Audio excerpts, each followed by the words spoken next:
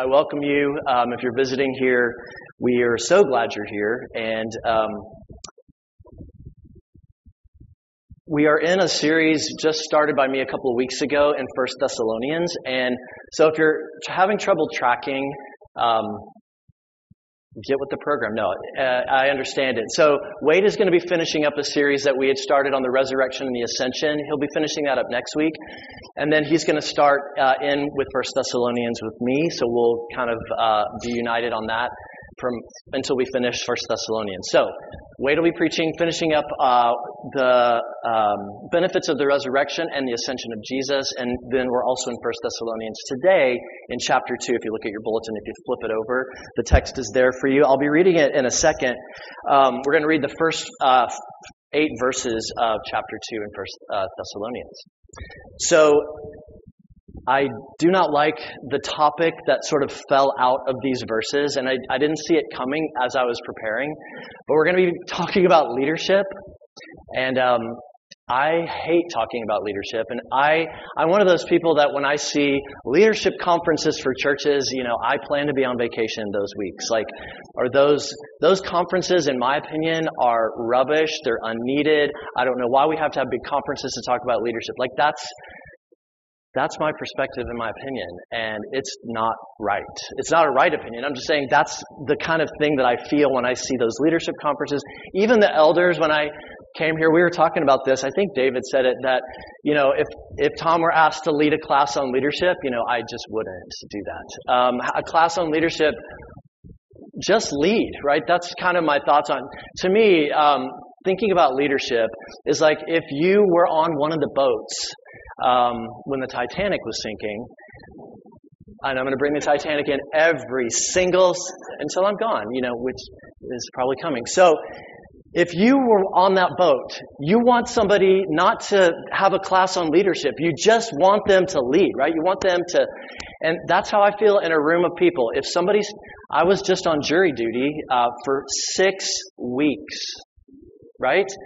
And when we got into and it's over, so I can talk about it now. I could tell you every juicy detail. If you come talk to me after church, I'll tell you everything. Hung jury, by the way, mistrial. Yeah. So when we got into the deliberation room, there was a guy who immediately took charge. And I was like, yes, thank you. I mean, he led. He just went right for it. And everybody was so grateful. Every single person there was like, yes, Chris, you are leading. We didn't have to have a seminar. We didn't have 2 days of deliberation to try to pick a foreman. He's the guy. It was so helpful, right? So before I read the text, I want you to think for just a second. Who's a person in your life, a manager, not necessarily a pastor, maybe somebody in church, but somebody in your life who's been an excellent leader in your life? And who comes to mind first? Think about that person. And would you stand with me to read God's Word? 1 Thessalonians chapter 2, verses 1 through 8. God's Word says this: "For you yourselves know, brothers and sisters, that our coming to you was not in vain. But though we had already suffered and been shamefully treated at Philippi, as you know, we had boldness in our God to declare to you the gospel of God in the midst of much conflict. For our appeal does not spring from error or impurity or any attempt to deceive. But just as we have been approved by God to be entrusted with the gospel, so we speak, not to please man, but to please God, who tests our hearts. For we never came with words of flattery, as you know, nor with a pretext for greed. God is witness.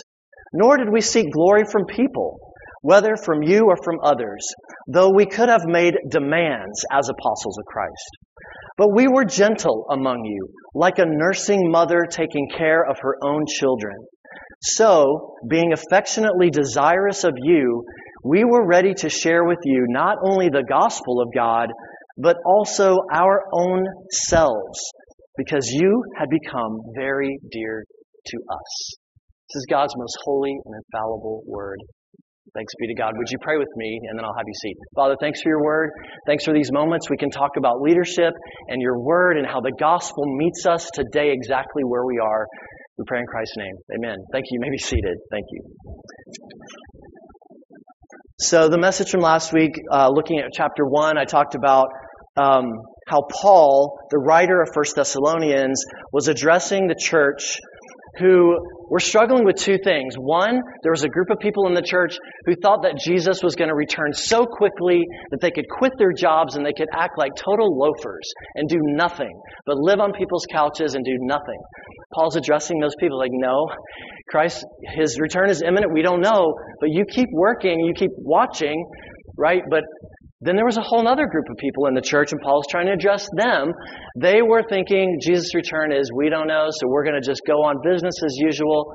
And they weren't looking for his return at all, right? So those polar opposites, Paul's trying to give the gospel to that church to help them with that particular error. That's a little bit of the background and context to this letter that Paul writes to that church. So you can read it on your own and think about that backdrop, and you'll see things popping out to you where Paul's trying to address that. Today in these verses, Paul is trying to show the people why they should listen to him, because he's a good leader, he's a good apostle to them. The gospel has not only changed their lives, as he describes in chapter 1, the gospel changed them by making them imitators of Jesus, by helping them get rid of their idols. I talked about that last 2 weeks ago. This week, Paul's saying, I'm going to show you how and tell you how the gospel has changed my life. We as leaders in the church, those of us called to give the gospel and build and plant churches, Paul says, I'm going to talk to you about how the gospel of Jesus has made us into the leaders that we are and has transformed us. So have you been thinking about a leader in your life? Somebody that has been really instrumental? I have one that pops into my head, and as I was even reading these verses and thinking about them over the last few weeks, when I went to Scotland, we were there for 5 years. If y'all didn't know, we just got back almost 2 years ago from Scotland, where we lived for 5 years. The first job I got there for just about 6 or 7 weeks, I was a bartender at a hotel. And we can talk about all the things that you're probably thinking right now. Late, if you want to come talk to me. My manager at this hotel bar situation was a 23-year-old man, Scottish man, named Fraser MacLeod. He was the best leader that I've had to date in any job. Sorry, wait. I mean, we worked together.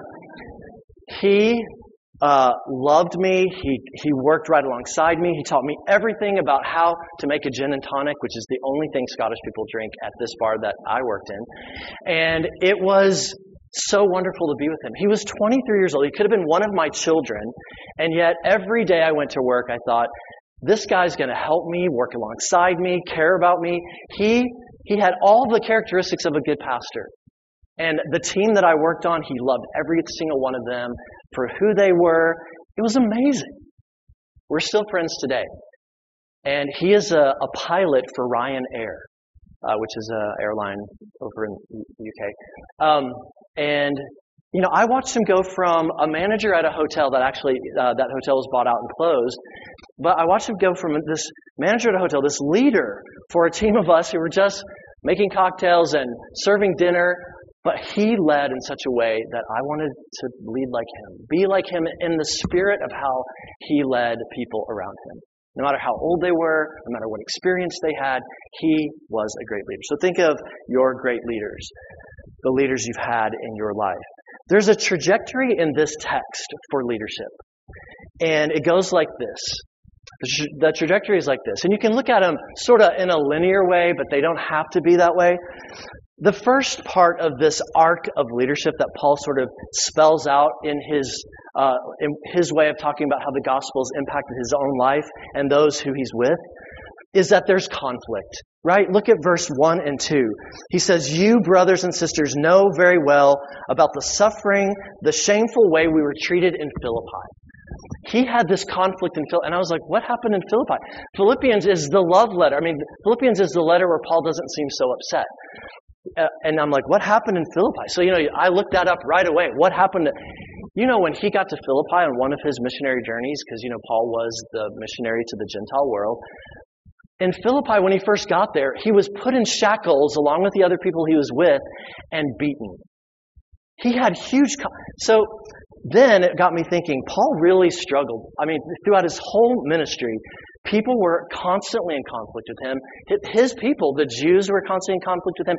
Other Gentile people were in conflict with him. He was in constant conflict with people. And I'm just thinking, wow, the Apostle Paul had to go. And so then it got me thinking, what were some of the other things besides beaten, shackled in Philippi? And he talks about that to this Thessalonian church.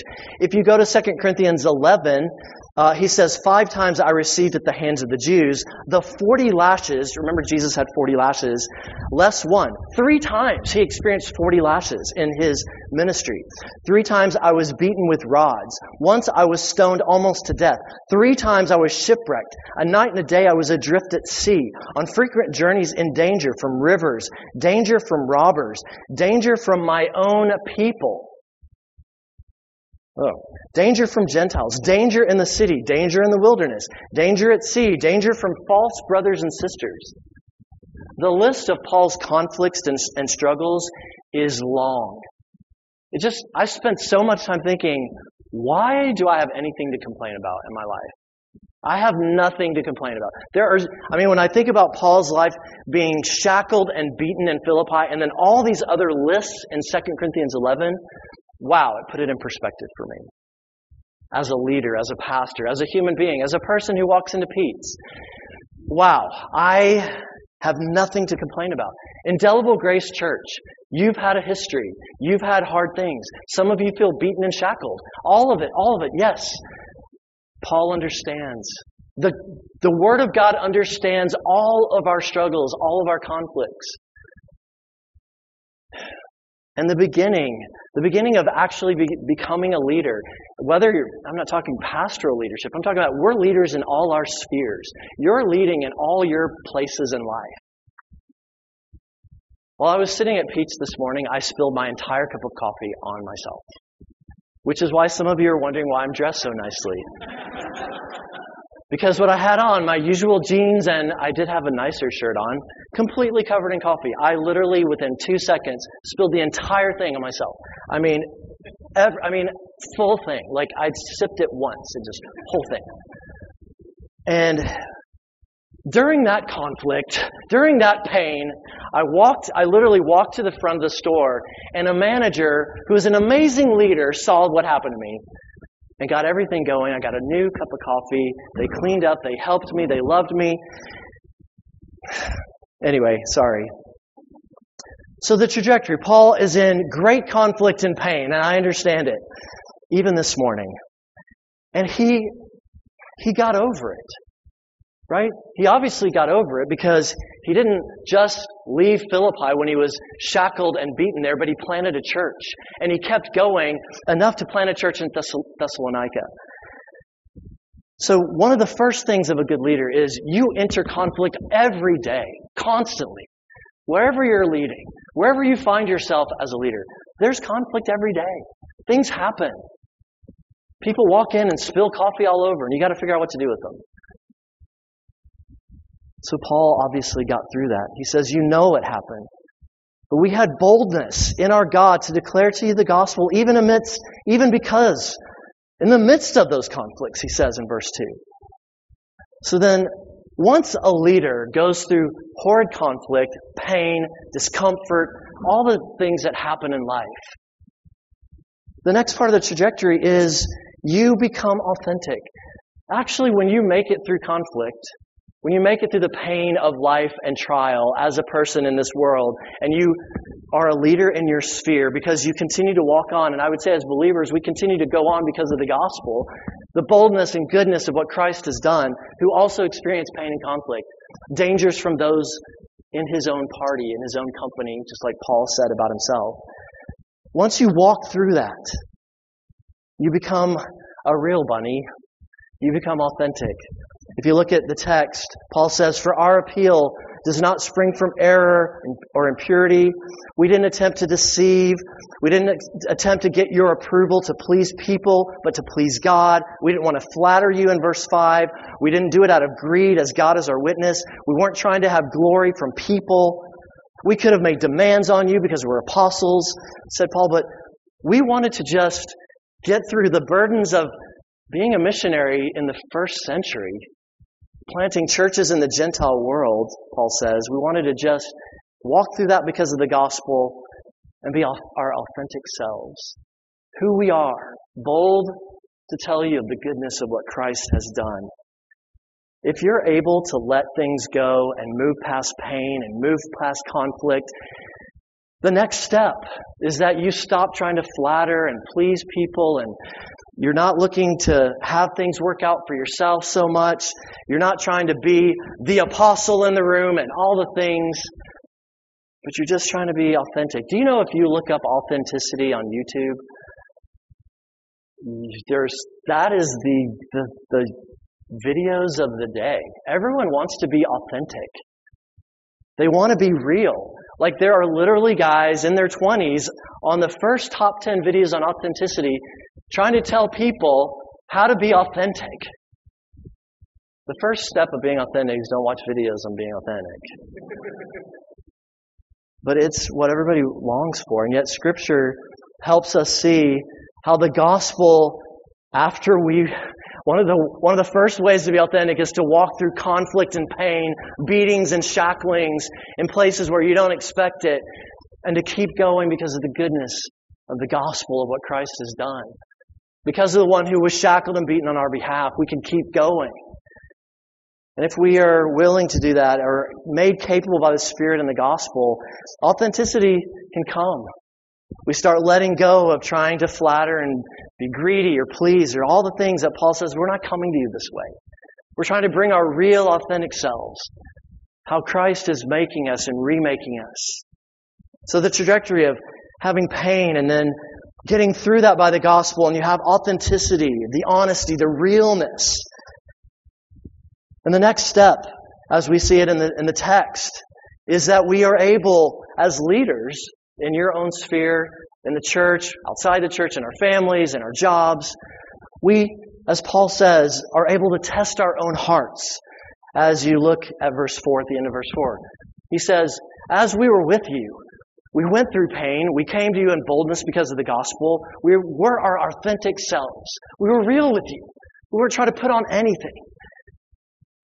And we were testing our hearts the whole time. How do you test your own heart? Most of us don't. I don't enjoy it. As I came as an interim pastor to Indelible Grace Church many months ago, it was a testing of my own heart. As I sat with Wade and with Tracy in staff meetings, I realized these two people are going to start seeing me.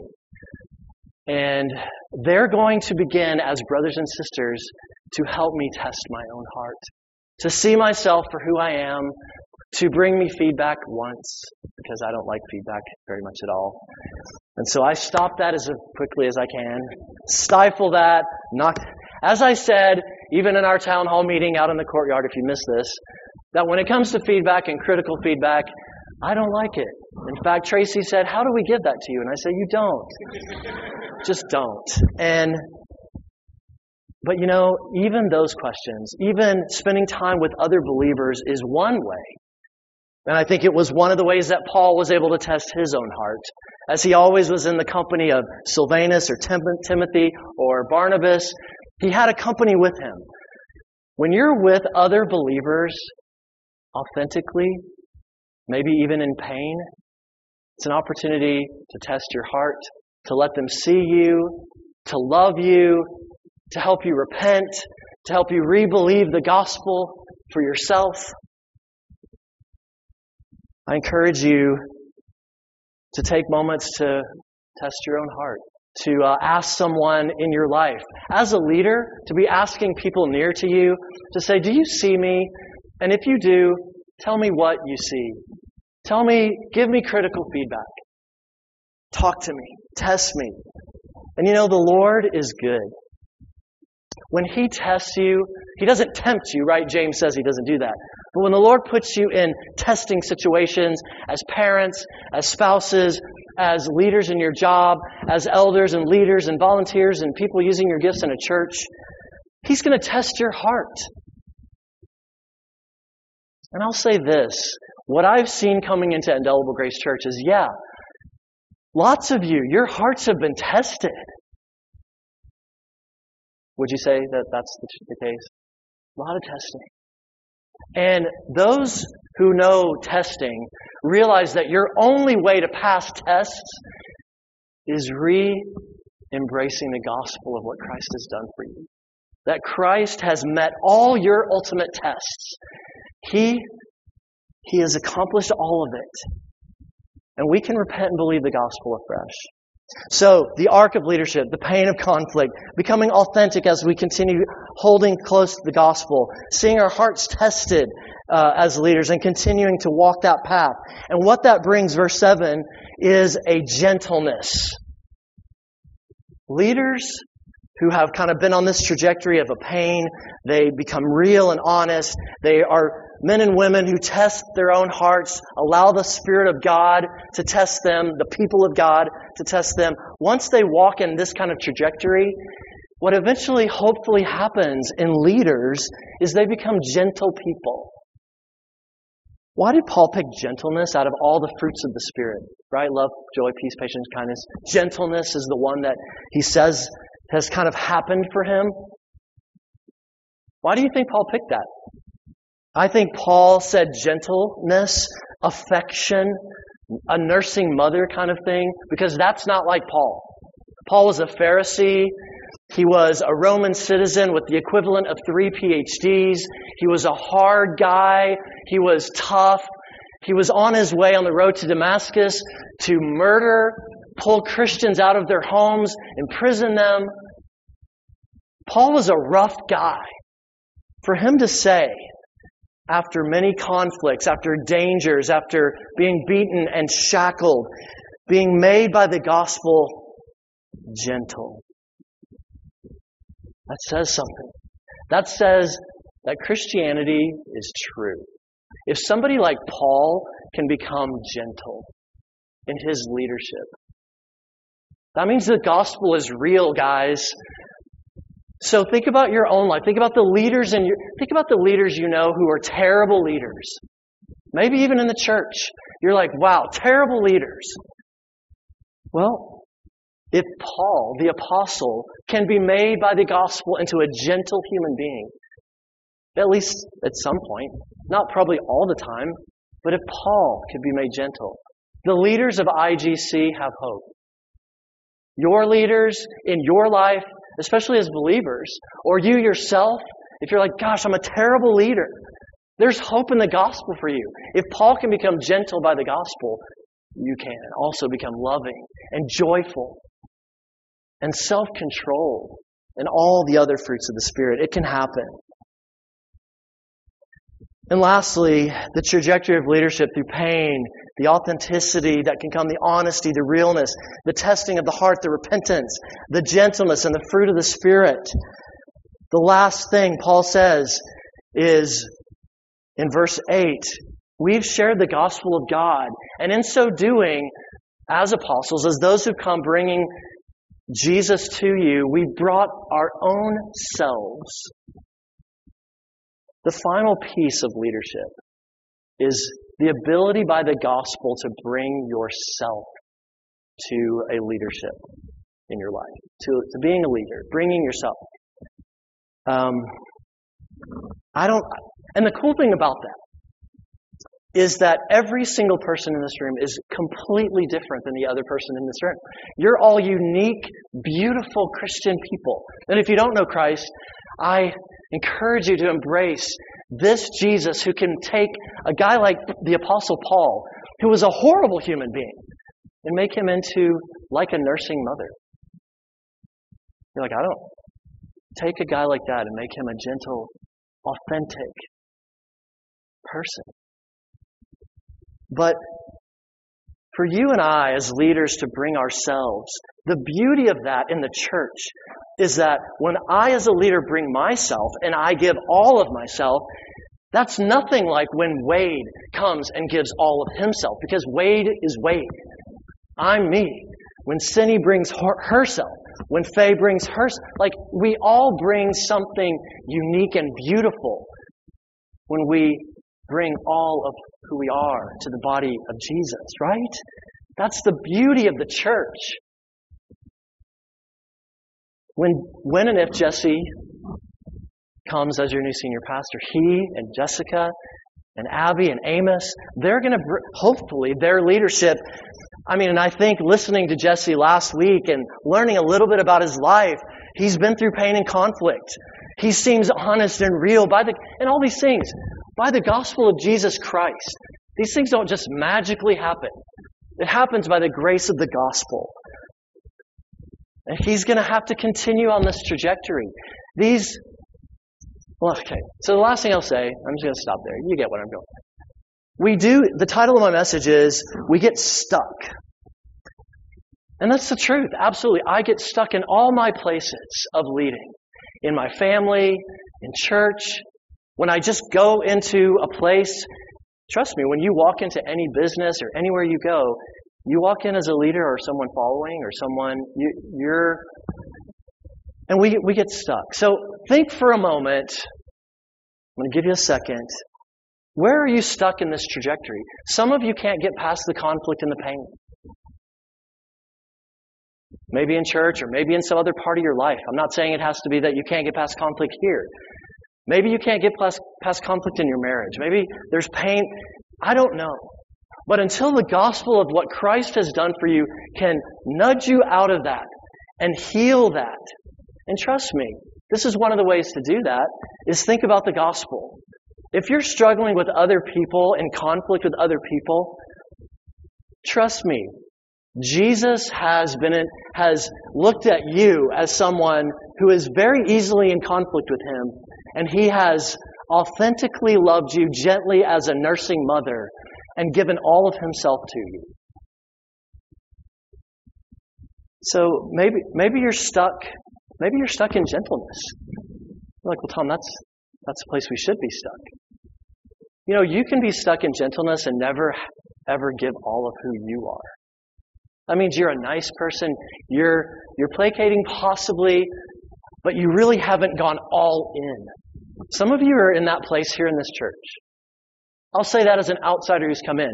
That you're just on the fringe. You're gentle and kind, but have you gone all in?